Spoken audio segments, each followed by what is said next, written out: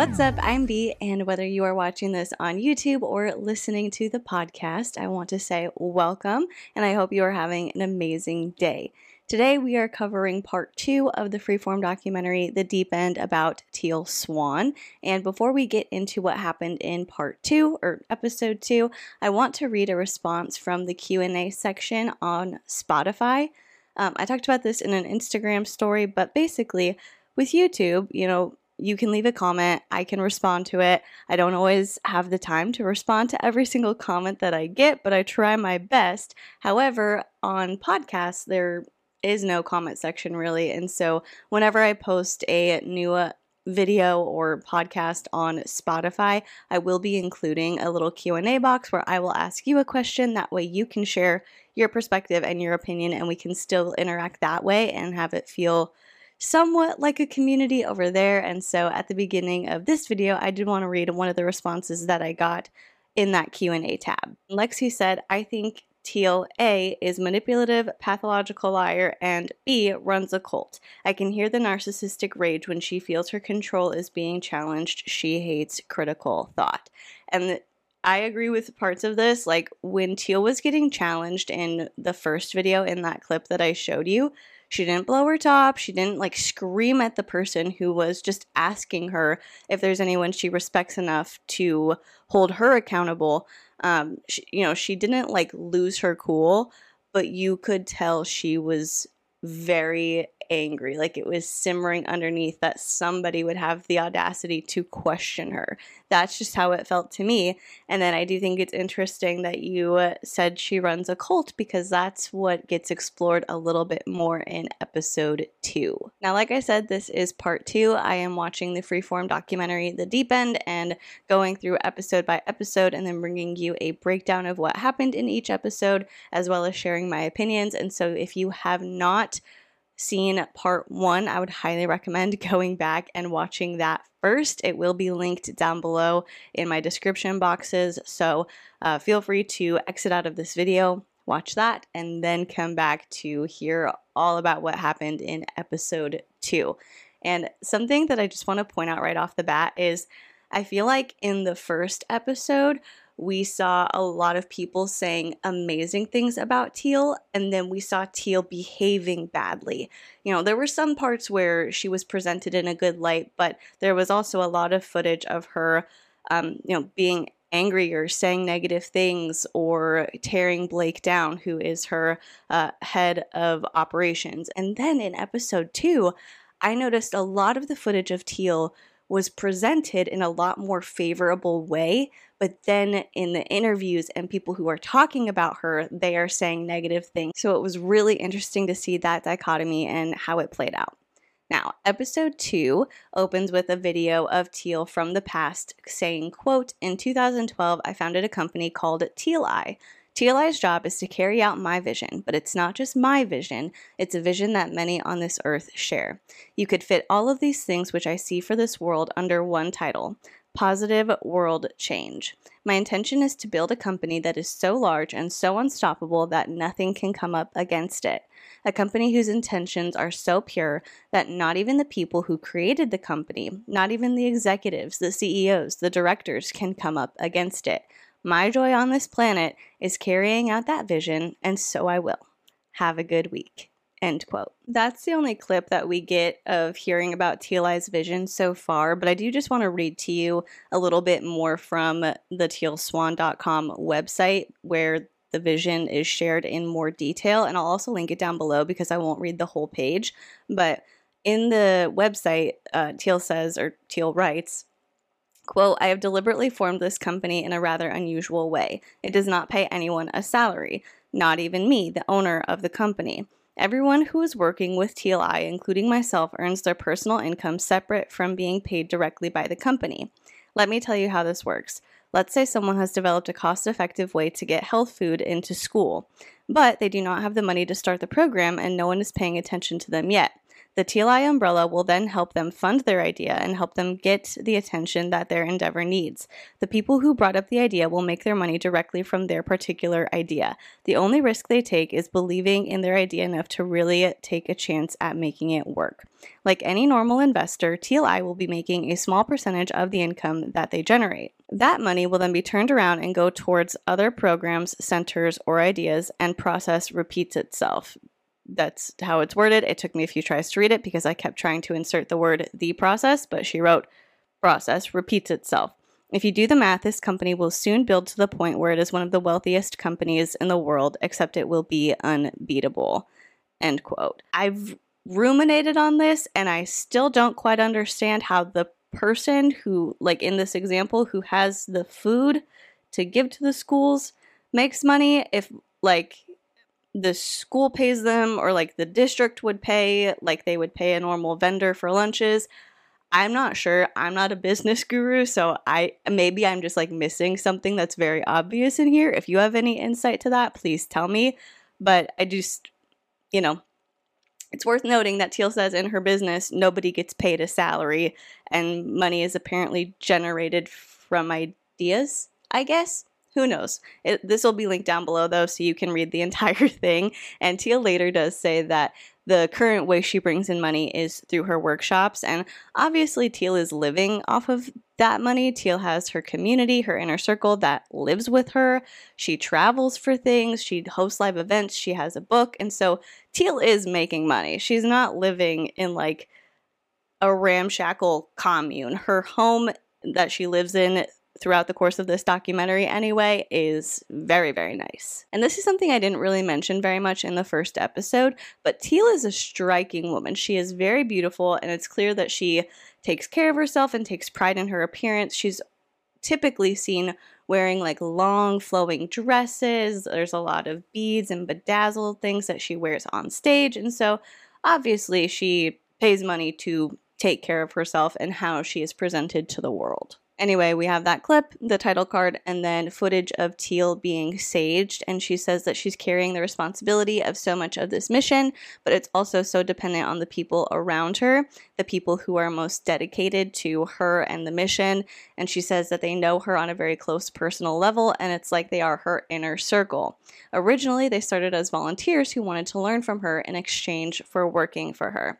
And I will just put a side note, as far as saging goes, TEAL is a white woman being saged. I know a lot of white people do this. I have participated in it in the past, but sage is very integral to a lot of ceremonies and things that happen in Indigenous communities. And I've seen a lot of articles from Indigenous people saying, please stop doing this because it's a limited resource and like we need it. It's sacred to us. It's not sacred to you. Please stop using our sage. And so if you are somebody who just finds comfort in kind of the ritual of it, but you don't have those ancestral ties to it, you don't have, this perspective on sage that it is sacred and it's really important to the things that you do in your culture and in your community, I would just recommend, especially not buying it from Amazon, but probably not buying it at all. You can get dried herbs and bundle them together and use them in very much the same way with your intentions and walking through your home and using it to clear energy. That would just be my recommendation because we should want to respect the Indigenous culture and their wishes that we stop buying it because they need it. It's part of their culture and what they do and things that are sacred to them. And so again, you don't have to do anything that I'm saying or recommending, but I just wanted to put that out there. Back to the documentary though, TEAL straight up tells us people who work for her do not get paid. They work in exchange for learning from her and living in her community. And then we are introduced to several members of her team. There's Tristan, who is an event coordinator who dropped out of college to work for TEAL. There's Cyan, who is her product manager. And it's interesting, one of the clips that they show while they're introducing him is him at some kind of event. I don't know if it's networking, I don't know if it's conference, but he's tabling at an event and he's in a suit and he looks very clean cut. His hair is completely different than how we usually see him, because he's been in the background of a lot of the footage that we've seen so far. And so I'm like, Teal knows how to market. She knows what she's doing. Obviously, this is some kind of like buttoned up event. And so she sent Cy in there and she said, you put a suit on, you make sure there's no wrinkles, you look nice, so that way people take you seriously. And I don't know, maybe have their corporate offices do retreats or workshops with Teal. That's what my assumption is. Then there's Matthias. We've seen him before. We've met him before. He is her manager, and he used to be a tennis coach and managed different tennis players. And Teal called him up one day and was like, I know that you manage tennis players, and that's what you do right now, but what do you think about managing me? And he apparently accepted. And now he says his number one goal is to get Teal as big as possible. Last, we meet Gracie, who is Teal's personal assistant, and she says that she has not left Teal's side in the past 7 years because she eats, lives, and breathes this process. She also says that when you meet her, you start questioning if she's even human because of the kinds of answers she has. I've thought a lot about this since watching this episode of the documentary, because hearing somebody say something like that, it's like my gut check reaction is, that's unhealthy. That's really just abnormal. I think it's very odd that people would give up making a salary and become completely dependent on this one person just so that they can learn from them. To eat, sleep, live, and breathe something sounds very obsessive to me, and I don't think that's healthy. And I'm trying to figure out if there's any situation or any kind of person that I could see myself giving like a livelihood up for. Like if I think because I'm a Christian, and so I think about Jesus and Jesus' disciples, how, they gave up their things and they followed him. And so I'm like, it makes me also think of the woman in episode 1 who said she thought Teal was like Jesus, so she doesn't understand why people don't treat her as such. And I keep like racking my brain to think, if I met the second coming of Christ, like, would I recognize it, and would I give up my life to follow that person? People clearly see something in Teal that I don't see, and I think it's because I'm looking at her from an objective place of, obviously I have my own opinions and I'm sharing them, but like objectively, there are certain things that she says and does that don't add up. And so obviously I wouldn't perceive Teal in that way, but it's just something that I've been kind of like chewing on in my brain. And so I think that's kind of an interesting thought exercise to engage in yourself. Let me know your thoughts on that down below. Next, we see Teal saying that everyone around her has to have the attitude that they are willing to sacrifice anything for the mission, because that is what it takes to go to the altitude she is going to. Again, this control over the people who follow her and the people who are closest to her. You have to sacrifice everything for the mission.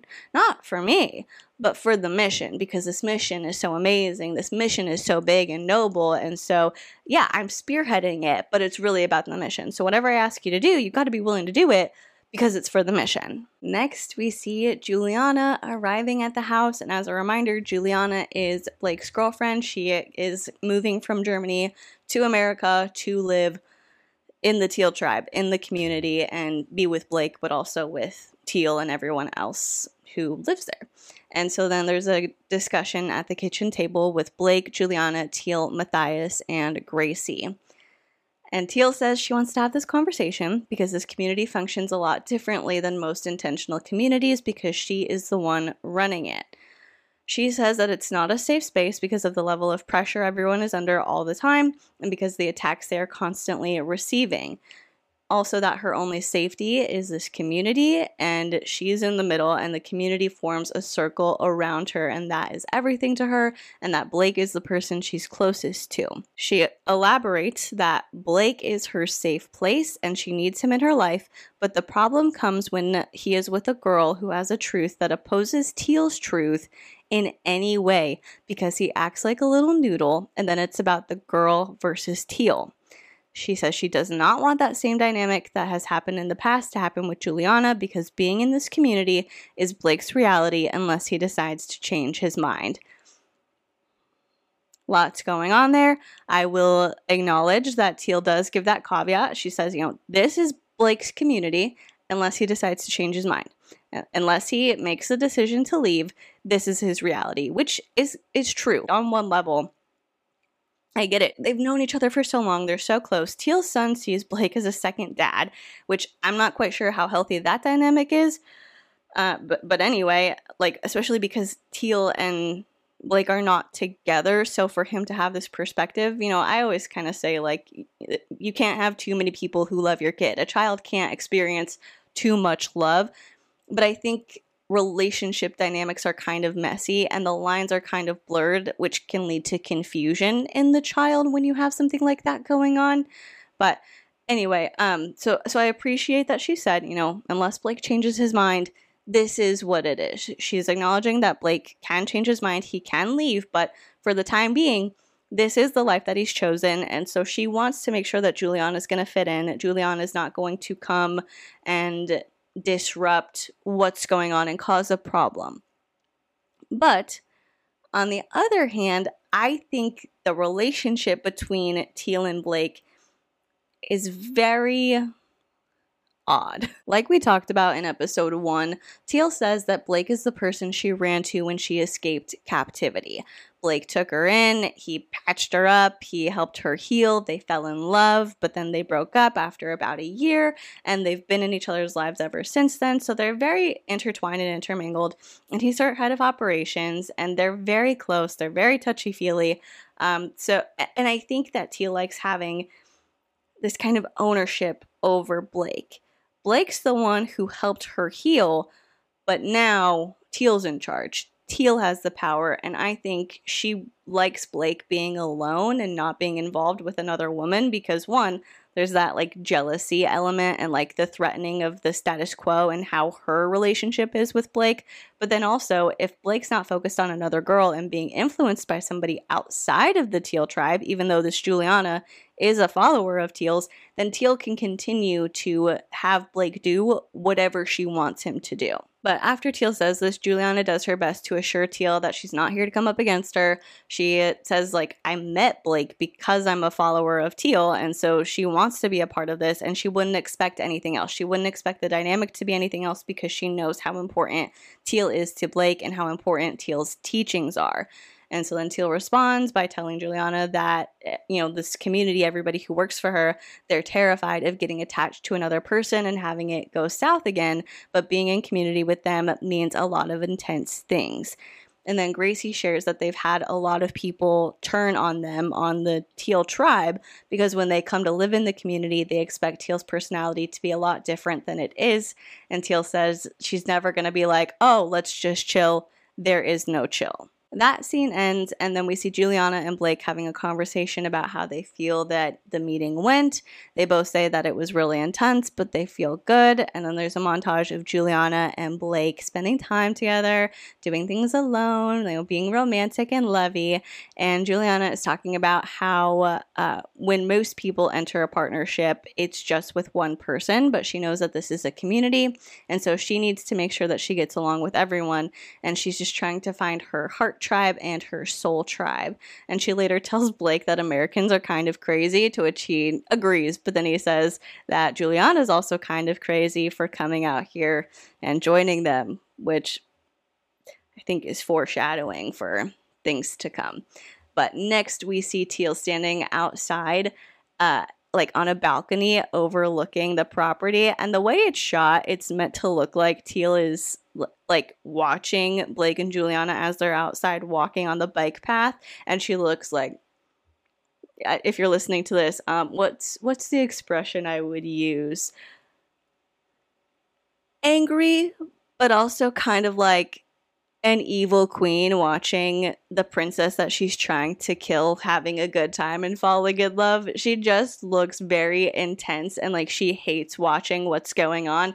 I don't even know if in reality she was looking at them, but the way it's shot, it's meant to convey that Teal is overlooking Juliana and Blake's interactions and not approving of them. Teal also does a voiceover where she says that Juliana has no idea what they do like in the Teal tribe, and she says that Juliana got interested and came for a training, but she doesn't feel like Juliana got a real taste of what she's signing up for, which is scary. And again, this sounds ominous, but it can be explained away of like, hey, healing is really intense work. We do a lot here. It's not just like a fun time giggling around, being in love. We have work to do, but it's also kind of just like, how intense can it be? Like, how intense does it have to be to live there? What is the control like? It makes you question what all goes into being part of Teal's inner circle. Next, we see Teal appearing as a guest on a podcast, and the host asks Teal to introduce herself and explain her philosophy. And Teal shares that she is an expert in human suffering. The host asks why people say she's a cult leader, and she says because people know that it will scare other people off of her, and that cults have a foundation in control. And then the host asks if cult leaders start out with ill intent, and Teal says that she doesn't think they do, but most people who evolve into cult leadership aren't really looking at their own shadow. Then she's asked about a lot of the negative press that she's receiving, which, again, we saw some of it in the montage at the end of the first episode of people calling her a suicide catalyst, saying she's irresponsible, saying that she's causing harm to people, stuff like that, because Teal does receive a lot of that criticism. I think that's partly why the documentary was made, is because she was getting all of these things said about her in the media and on like social media platforms. And so the host asks her about it, and Teal says, quote, "So like, here's the thing. I've been on the opposite end of the scale where people saying whatever they want to say about me has done so much damage to my career. And one of the biggest mistakes I ever made was to ignore it." End quote. So yeah, with the seriousness of the allegations being leveled against Teal, I think that's kind of something that you have to address. It's not just like, Teal is mean, or Teal didn't help me, or I didn't find the retreat helpful and Teal wouldn't refund my money. They're not making allegations quite like that. I mean, there are some people who are saying things of that nature, but really the main concern is that she's dangerous and she's causing harm, and she's implanting the idea in people that there's nothing bad that can come out of dying by suicide, that it's just a reset button. And so I think we do need to address that. I don't think that's something you can kind of brush under the rug. Next, we see Blake listening to a podcast, and it's from The Gateway. I don't know why Freeform didn't credit who it was. I feel like there's a lot of things that they leave the context out of, or the credit out of, that if you aren't super familiar with Teal, you wouldn't know about them. But yeah, Blake's listening to The Gateway, and I know that because I've also listened to the entire podcast. And the snippet of the podcast he was listening to was just talking about the public perception of Teal. And then Blake gets a phone call, and it's the police.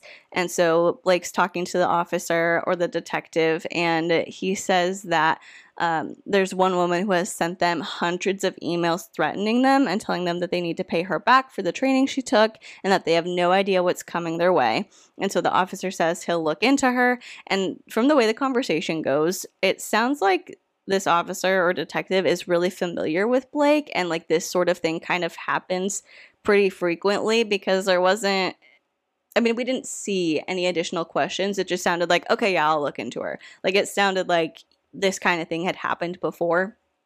And so Blake says to the camera that they get hate messages and threats pretty often. And then he reads an excerpt of one where the person says you need to get executed, which is very intense. I don't think is an appropriate thing to say, but I am trying to have empathy for the people who have left the Teal tribe and how hurt they must be, because Teal has damaged their lives and she has hurt them. And so while I don't agree with saying something like that, I can kind of understand why somebody would be so hurt and angry that they would say something like that. Next, we see Teal, Matthias, Blake, and Juliana all having a conversation together about how frustrated she is with some of the allegations that are being thrown at her. Teal says she feels powerless and that these accusations are preventing her from making the kind of money she needs in order to fight said allegations. And she says, quote, "What I didn't understand, that people thought it would be possible that entertaining the concept of suicide would cause people to commit suicide," end quote. Now, I watched a Psychology in Seattle video with Dr. Kirk Honda. If I can find the exact one, I'll link it down below, where he says that doing that sort of thing, like visualizing it, talking it out, saying like, well, here's what would happen if I did do this, isn't always a harmful thing. He said most people, when they do that, they realize that, dying wouldn't really solve their problems. And so you kind of say, okay, we've explored that. Now let's talk about how we can make things better. Like, now that we've gotten that visualization out of the way, how do we move forward? And so that's kind of the difference between a professional who's approaching somebody who is suicidal and TEAL just putting a video out there that says, hey, it's like a reset button. Maybe you're going to make the choice to live, but you really can't sit on the fence. You got to decide. And if you decide to die by suicide, it's a reset. And so even if you put it off for 5 minutes, 10 minutes, whatever, you can always go back and do that. I've seen people say that it was helpful to them to approach whether or not to die by suicide in that manner with the concept of like, well, I can always just go and do it at a later date. But again, I would just say that, like, it's a tragedy when somebody dies by suicide, and I don't think we should be having such a casual, cavalier outlook on it. I don't think it's safe for TEAL to just put that kind of video out there without knowing somebody's mind frame. Like, she says that she didn't think it would be possible that entertaining the concept of suicide would cause people to commit suicide. If that's really how she feels, she's even more out of her depth than I could have ever possibly imagined. Because you don't know what somebody's going through. You don't know their mental state. You don't know what they're doing. You don't know exactly where they're at and what kind of impact your video can have on them. And so that's why it's so dangerous. That's why this shouldn't just be out here unregulated. You just don't know those things. And you have to, if you're going to be talking about such serious topics, you have to at least consider that. You have to at least think, could this potentially have a negative impact on somebody? Could this lead to somebody losing their life? But even if TEAL asked that question to herself, I don't think it would change her mind, because she said it's a reset button. If you're not going to fully commit to life, just kill yourself. Like, she has said those things, like I said in my past video. There are certain elements of what TEAL does that I say, I can see how that would be helpful. I can see how that would be reasonable. But this is just one thing that I find indefensible.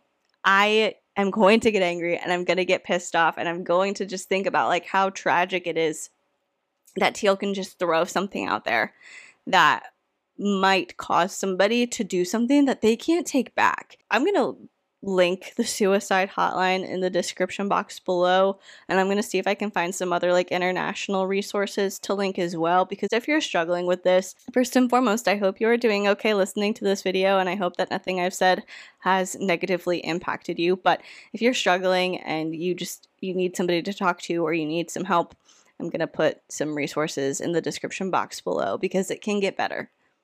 You're valuable and you are important and you are worthy, and things can get better no matter how dark and overwhelming they feel right now.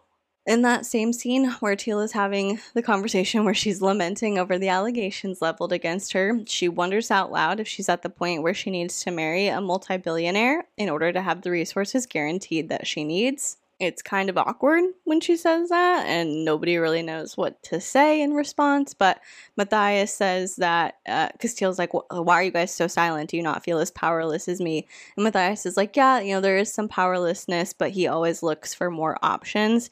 And then he explains to the camera that they've hired a third-party investigator to address the allegations against TEAL and people giving her the nickname the suicide catalyst. And so Blake and Matthias meet with this PI Molly over Zoom, and they just kind of explain to her what's going on. And then we see Molly being interviewed by the film crew, and she says that she misses the days of newscasting from the 50s when media outlets weren't driven by profit and you could count on them to have credibility. And so we see her start her investigation. She's watching one of TEAL's videos about committing suicide, and she interviews the president of the American Association of Suicidology. And he says that he does get a lot of the complaints about TEAL. And he says, quote, saying visualize your suicide to a video, not knowing what the emotional state is of the person on the other side who's watching it, that is problematic because there's no way of knowing that that's actually going to work out. There's no quality control there, and I don't think it's defensible in a public forum, end quote. But he does later go on to say that because there's only 3 people that we know of who have died by suicide out of TEAL's millions of followers, you would be hard-pressed to definitively say that they did it because of TEAL. And Molly goes on to interview several people who, again, are presented without context. I don't know if they're doing this for mystery or they just didn't think people would want to know that information, but they're presented without context. They appear to be followers of TEAL, and they say that they don't believe her videos are dangerous, that the videos have helped each of them, and that they really think that TEAL is trying to help people. And we hear the story of one woman who, not the whole story, but a little bit, about how she was going from like therapist to therapist to therapist, and her healthcare wasn't super reliable, and she ended up losing her healthcare, and so she couldn't go to therapists anymore. And even when she could afford to go, she was having bad experiences because she couldn't afford to stay with one therapist. And so like she had those negative experiences with the regulated healthcare system, and then she found TEAL, and TEAL has helped her. It's important to understand that that happens. It's this like personal development and like treatment of mental health by unlicensed practitioners isn't just a TEAL problem. TEAL is not the only person contributing to this issue, especially in America. Our healthcare system is abysmal. Like it is. It's for profit. It's a profit-driven industry. And so it's important to talk about people who have tried to go to licensed therapists, who have tried to get professional help, and they weren't able to because of money or time or availability. We do need to also consider that. So we see Molly interviewing those people over Zoom. And then we get our first glimpse into the story of a woman named Leslie.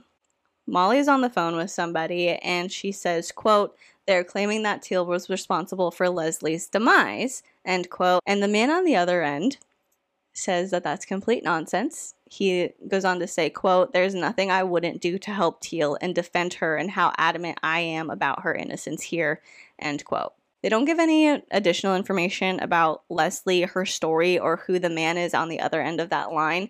But based on my knowledge, I believe, it is my opinion, that Molly is talking to Leslie's husband. Leslie Wainsgard is a former follower of TEAL's who died by suicide. Leslie and her husband were some of TEAL's very first supporters, and it seems that the decision to kind of follow TEAL and be so intertwined with her was largely led by this husband. He said he felt an attraction to her immediately, and like, how could you not, and XYZ and all that. But obviously at some point things went south. Leslie was struggling with a lot of different things in her life before she met TEAL, and she continued to struggle with them after meeting TEAL. And while I don't think it's legally appropriate for me to say that TEAL influenced Leslie's death, I do think there are some things that TEAL said to Leslie that did not help. And again, Leslie eventually died by suicide. Despite this, Leslie's husband is still just an avid supporter of TEAL. He doesn't have a bad word to say about her, and he said that she had no impact on Leslie's actions. I disagree with this, and I find it distasteful, to say the least, that he is still defending TEAL, but we're going to get more into Leslie's story later, and we'll hear a lot more details as the documentary goes on. So we see Molly continue to do some investigating, some interviews, stuff like that, and then she is talking to the camera, and she says that it seems one of the criteria for somebody being a target for allegations and like hate and stuff like that is simply being attractive, which again, TEAL's a beautiful girl, and so she kind of gives the impression that like, oh, people just hate TEAL because she's pretty. Hey, look, that's where she's at the investigation now.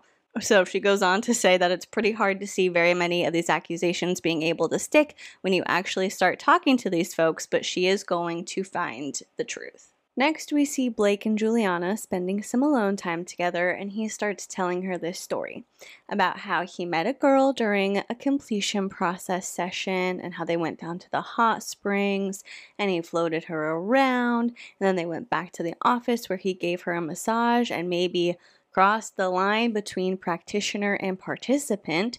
And obviously, while he's telling her this story, he is talking about himself and Juliana. They're laughing about it, and it's supposed to be a cute moment. It creeps me out because it's showing right here that this work that they're doing, while there should be a code of ethics and there should be a code of conduct, there isn't. And if there is, it's not being enforced. And that's not to say that a relationship like this never has or never could come from, a regulated space. Like, that's not to say that a therapist and a client have never had an inappropriate relationship before. It's absolutely happened. But this is just another example of how dangerous TEAL's world can be, and the work that she does and the business essentially that she has created can be, because Blake and Juliana met. He was a practitioner, she was a participant, and they crossed a line there that should not have been crossed. I think it might be different if Juliana was a follower of TEAL's and Blake wasn't doing that completion process to her. Like, they just met at a retreat. She was, getting her healing from somebody else. Yeah, that's different. Next, there's a montage of Teal and her inner circle spending a day together. They're doing things outdoors, they're swimming, they're having a good time. And in voiceover, we hear Blake say that Juliana is the first girl he's ever committed to, so he hopes that she fits in. But then we hear Teal say that Juliana is so new, she's like a stone with all of these rough edges, and depending on what happens, they can be smoothed out, so it's a frictionless relationship. Or it becomes a problem, and they haven't had enough time to do that with her, so that they are polished stones rubbing up against each other. Then we see Teal leading like a meditation healing session outside with some of her followers who have come to a retreat, and we are introduced to Amir, who says that he likes to try out all kinds of different spiritual events, and basically says that he's seeking a community, and he kind of feels like this experience is over his head. But we later find out that this is at least his second time at a retreat hosted by Teal. And he says the first time he came, he thought it was a cult, but he wants love in his life and he wants community, and he doesn't quite know what that looks like yet. Then we see a conversation between Teal and Amir, and she's asking him what he needs in order to feel resolved. And they show the conversation for like a minute and a half, 2 minutes, and it all just sounds very disjointed. It's really hard to follow what Amir's saying. It's kind of like he starts a thought and he gets halfway through it and then he switches to something else. And Teal says that Amir's problem, she says this to him, is that he has no cohesive thought when he's expressing himself. And he says that he feels like that's an interesting point, but that his life is going well. And she asks if that's the case, then why is he here? Why is he in front of her? And Amir says that maybe it's just a sexual thing and that maybe he has a crush on her. And Teal says if that's the case, they have a problem. Then we see Teal inside talking to her team, kind of having a freak out moment, saying, I effing hate this field. I hate this field. I hate the spiritual field. She's panicking a little bit about what Amir said, and she ends up calling Blake, and she speculates that maybe this is her using her sexuality in a demonic way to attract people, but she wants Blake to have a conversation with him. And while Teal's on the phone with Blake saying, I would appreciate if you would talk to him, they pan over to Juliana, who at that same time, like when she hears Teal say that, she just kind of gets this smile on her face and a nod. And you just kind of can hear the inner dialogue of like, yeah, that's my man. Like, he's going to go get him. He's going to protect Teal, which I thought was cute. But the real focus of this part of the episode is that this is something that somebody who was formally trained as like a therapist or a psychologist or even a doctor would probably understand. They would understand that this is a risk and it can happen. And so coming from Teal, I completely understand her feeling violated by him saying that. I understand her being like, what the heck? Why would you come here? Why would you say that to me? You would just say, oh, I'm sexually attracted to you. That's disgusting. That's the only reason you're here. I'm so sick of being objectified like this. Like I 100% empathize with the way that Teal is feeling in that instance. However, as a healer, she has to understand that sometimes people who you are healing will start to feel sexual attraction to you, or will start to feel like they are romantically attracted to you.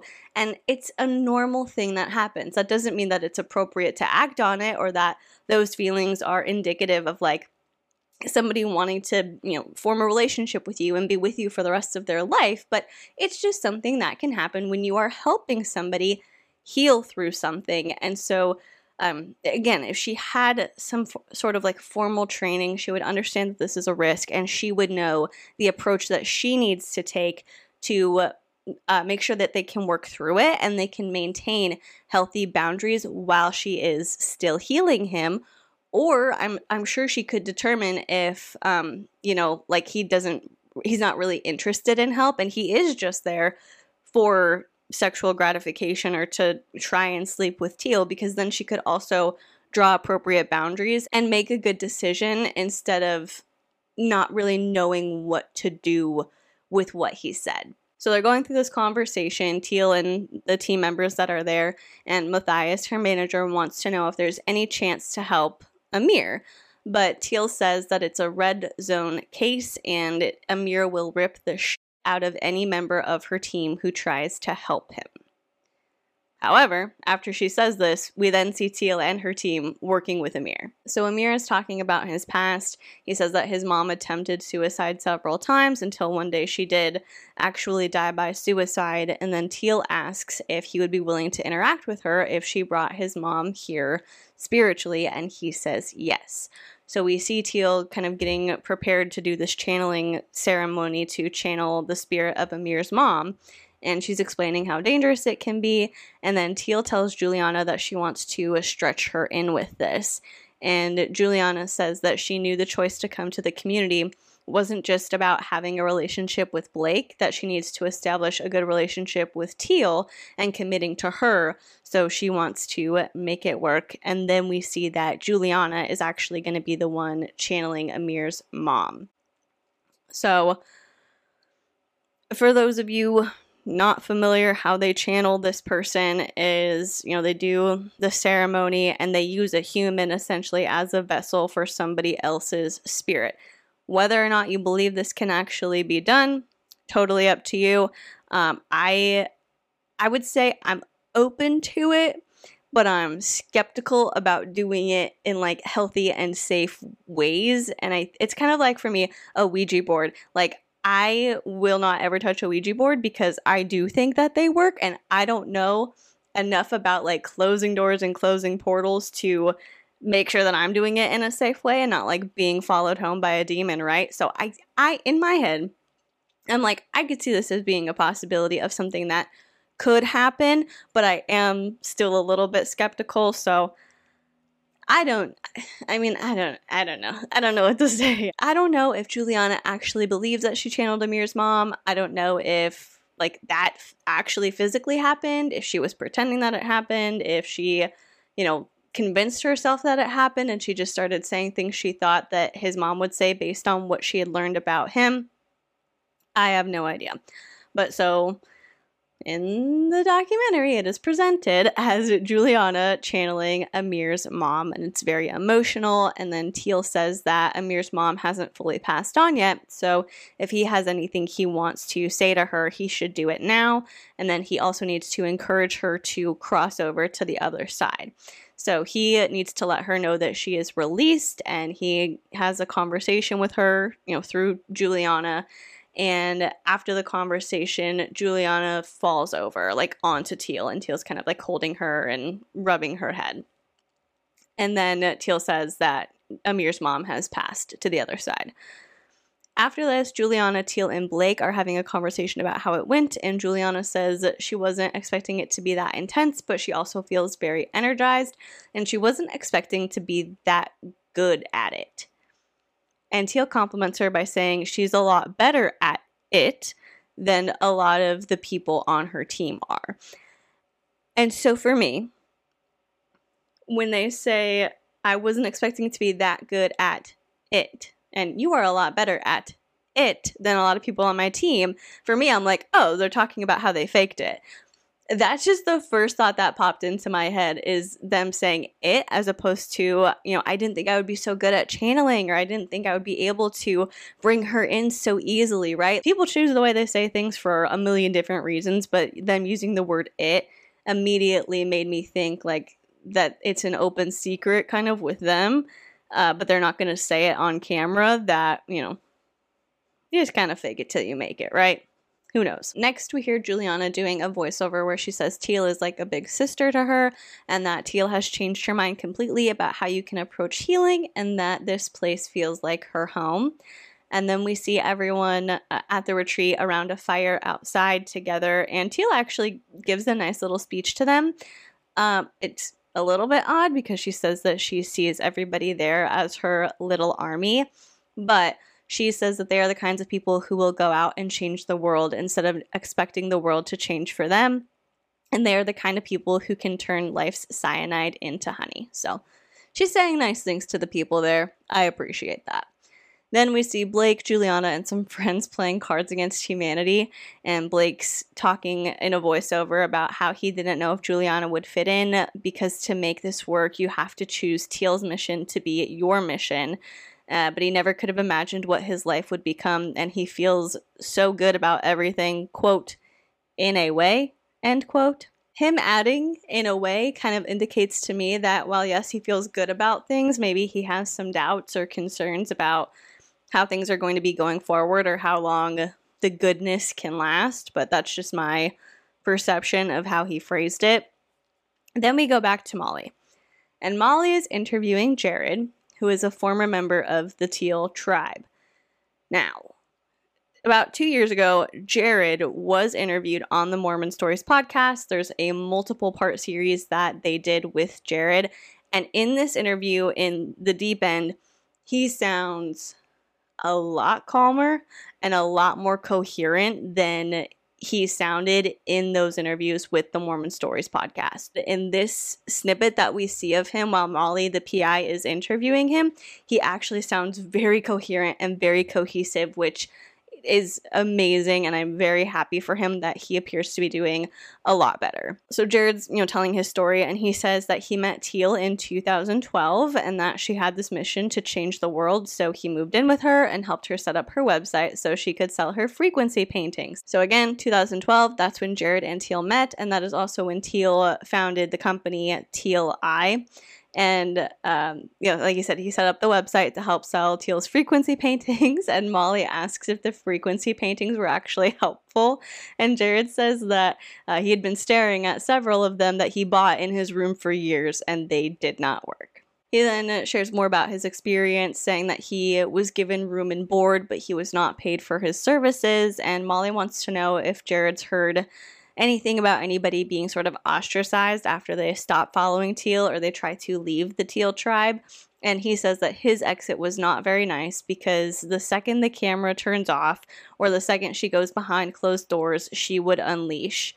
And then he said that as he was officially leaving, it felt like everyone was ganging up on him. And he claims the last thing that Teal said to him was, quote, "If I were you, I would just go kill myself because there is no hope for you," end quote.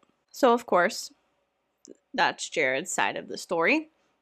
And if I'm giving you my opinion, I believe it. I completely believe that Teal would say something like that to somebody who she thought like she had total control over, and then when he decides I can't do this anymore, like I can't be a part of this, and she realizes she's losing control, she's gonna say the most vicious thing to make it feel like he's leaving because he's a failure, because he hasn't fully committed to the mission or whatever it is. She's gonna say the nastiest, meanest thing she can think of to another human being, and telling someone to kill themselves is like the worst of the worst. There are very few things worse than telling somebody that, in my opinion. And this story further illustrates why the accusation of cult leader is leveled against Teal, because when you're part of a cult and you decide to leave, the people in charge are going to do whatever they can to stop you from leaving, and if they're not successful at changing your mind, it's not going to be good. It's going to be hard. They're going to gang up on you, like Jared says he was ganged up on. They're going to be bullied. They're going to be potentially harassed. People are going to say disgusting, vile things to them. And that's the experience of a lot of people who have stopped following Teal.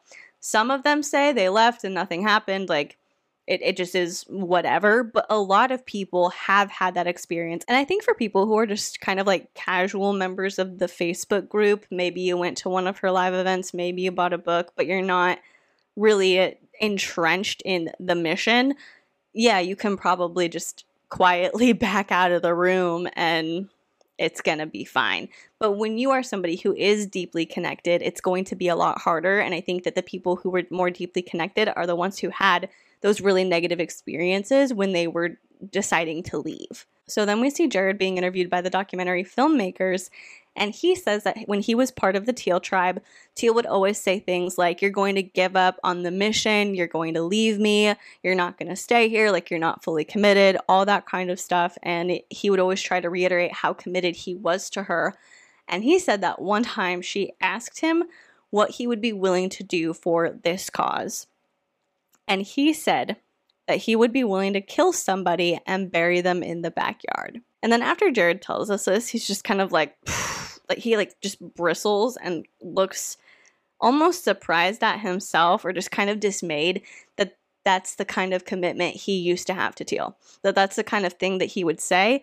And if I had to guess, at that time when he said it, he probably did mean it. It doesn't mean he would go through with it. I would hope not, but I believe that at the time he said that, he perceived it to be a true statement, that that's how far he would be willing to go for the cause. And then Molly is being interviewed again, and she says that it feels like a burden that she's unearthed this information because now she knows she has to include it, and it feels like a Pandora's box that you wish you had left closed, but now that it's here, it's here. I get it. It's overwhelming. It's a lot. We see that when she first starts investigating, it seems like, yeah, there's maybe some concerns, but nothing that we can really pin down on Teal or say that she's solely responsible for, stuff like that. But then as you find more out, it's like, oh shoot, that's a lot. I can understand it being overwhelming, but I feel like she should be happy that she found this stuff, because if she's responsible, like she explained in the beginning, for putting together this third-party independent investigation, and the purpose of it is for when somebody comes to the TEAL tribe and they say, well, I heard XYZ, or I have this concern, they can say, here's this report, it was independently conducted, it's showing you that there is no truth in all of those wild rumors and accusations, we didn't edit this, here you go, here's the truth. And it's meant to, provide the truth. It's meant to be an honest compilation of the things that this PI found. And so I would think that she would be happy that she found that, because wouldn't she face some level of at least, inner guilt if she handed over a third-party report and said, yep, everything's kosher here, everything is safe and fine and healthy, and then she later found out it wasn't? Wouldn't that be worse than opening this Pandora's box? That's just my thought. Next, we have a creepy scene that made me cringe and audibly groan. But Teal and Blake are in a bedroom together, sitting on the bed together, very close to each other. At one point, he's rubbing her thigh. And Teal asks where Blake is at with Juliana, because it's been so much time since she and Blake have had a chance to really connect, and he says that he's thinking about asking Juliana to marry him in 2 weeks. And Teal's response is kind of surprising, and this is kind of what I was talking about at the beginning, because, like I said, she gave the positive speech to her followers. She brought Juliana in to do the channeling. She's trying to include her. And then in this conversation, when Blake says he wants to have Juliana marry him in 2 weeks, instead of freaking out about the business or the mission, or Blake, you're getting distracted, what are you doing? She jokes with him and gives him a hard time about how that doesn't leave them much time to get rings. And she asks if Blake wants her help with that. And he says yes. And he gives her a big hug. She's laying back on the bed, and then Blake is in front of her facing her. And so she's laying on pillows, and he gets on top of her to give her this really just intimate hug, and ugh. and she asks him how he feels about the saga of him having feelings towards her is coming to an end. And he says that he still thinks she is sexy as hell. But then they have a conversation about how Teal has been watching Juliana, and she notices that Juliana doesn't react much when Blake and Teal like touch each other in these intimate ways. And I'm not saying like sexual, I'm just saying like, you know, laying on top of somebody, hugging them is a very intimate thing to do. Rubbing somebody's thigh. You don't just do that with your buddies, right? Like you have to have a very close and trusting relationship for that kind of touch to be okay. And so they're talking about like Juliana doesn't react when Blake and Teal touch each other like this. And that's a good thing. And Teal's been watching Juliana to see if she would react. And because she hasn't, and she hasn't like brought it up or said anything negative about it, that's a good thing. And now Teal thinks that Juliana's a good fit. And they're both just really excited for Blake to propose. Moving on, last few scenes are a montage of Juliana, Teal, and Gracie, Teal's assistant, swimming together, going wedding dress shopping, going to the salt flats to engage in some sort of offering, having a great time, getting super close. And then we see Juliana and Blake's wedding. Like, that's how quickly this thing is happening. They do the ceremony. Juliana and Blake have their first dance. And the very last shot is Teal just looking straight forward in a very pensive fashion, and she kind of puts her hands together and just like drops her head onto her fingers and stares. Cut to credits. Man, oh man, was that one a whirlwind towards the end. Like I said, I got a much more positive visual view of Teal in this episode because that's how they were presenting her. They were presenting her doing nice things and being kind and saying like, you know, I want Juliana to fit in. I hope that, you know, even though she's new and it's kind of scary, I want her to be able to smooth some of those rough edges out so that way we can rub together like polished stones. But it is really interesting to see that compared with all of these negative things that are being found out about her, that the PI is finding, that other people are saying. Just stuff like that is super interesting to see kind of the flip. And I think episode 3 is where it's going to get even more intense. I'm like mentally preparing myself to watch it because I just feel like this is episode 3. It's a 4-part series.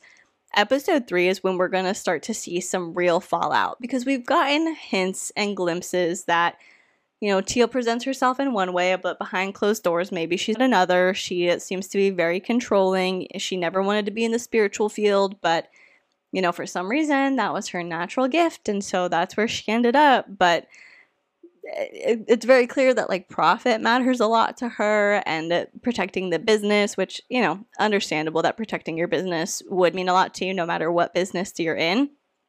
But she's not willing to maybe admit that she's done something wrong. It's everybody who's trying to attack her and tear her down, and it's not that she did or said anything bad because everyone else is just taking it wrong, right? So it'll be very interesting to see what happens. I feel like Blake and Teal's relationship is really going to be tested in the next episode. But those are my thoughts on episode 2. I'm excited to hear what you think about it. If you are watching this on YouTube, let me know all your thoughts in the comment section down below. And if you are listening on Spotify, there will be the Q&A section where I'm going to ask you a question about the episode and you can share your opinion. And while you guys are doing that, if you would consider liking this video, subscribing to my YouTube channel, or leaving a review on Spotify, I would really appreciate it.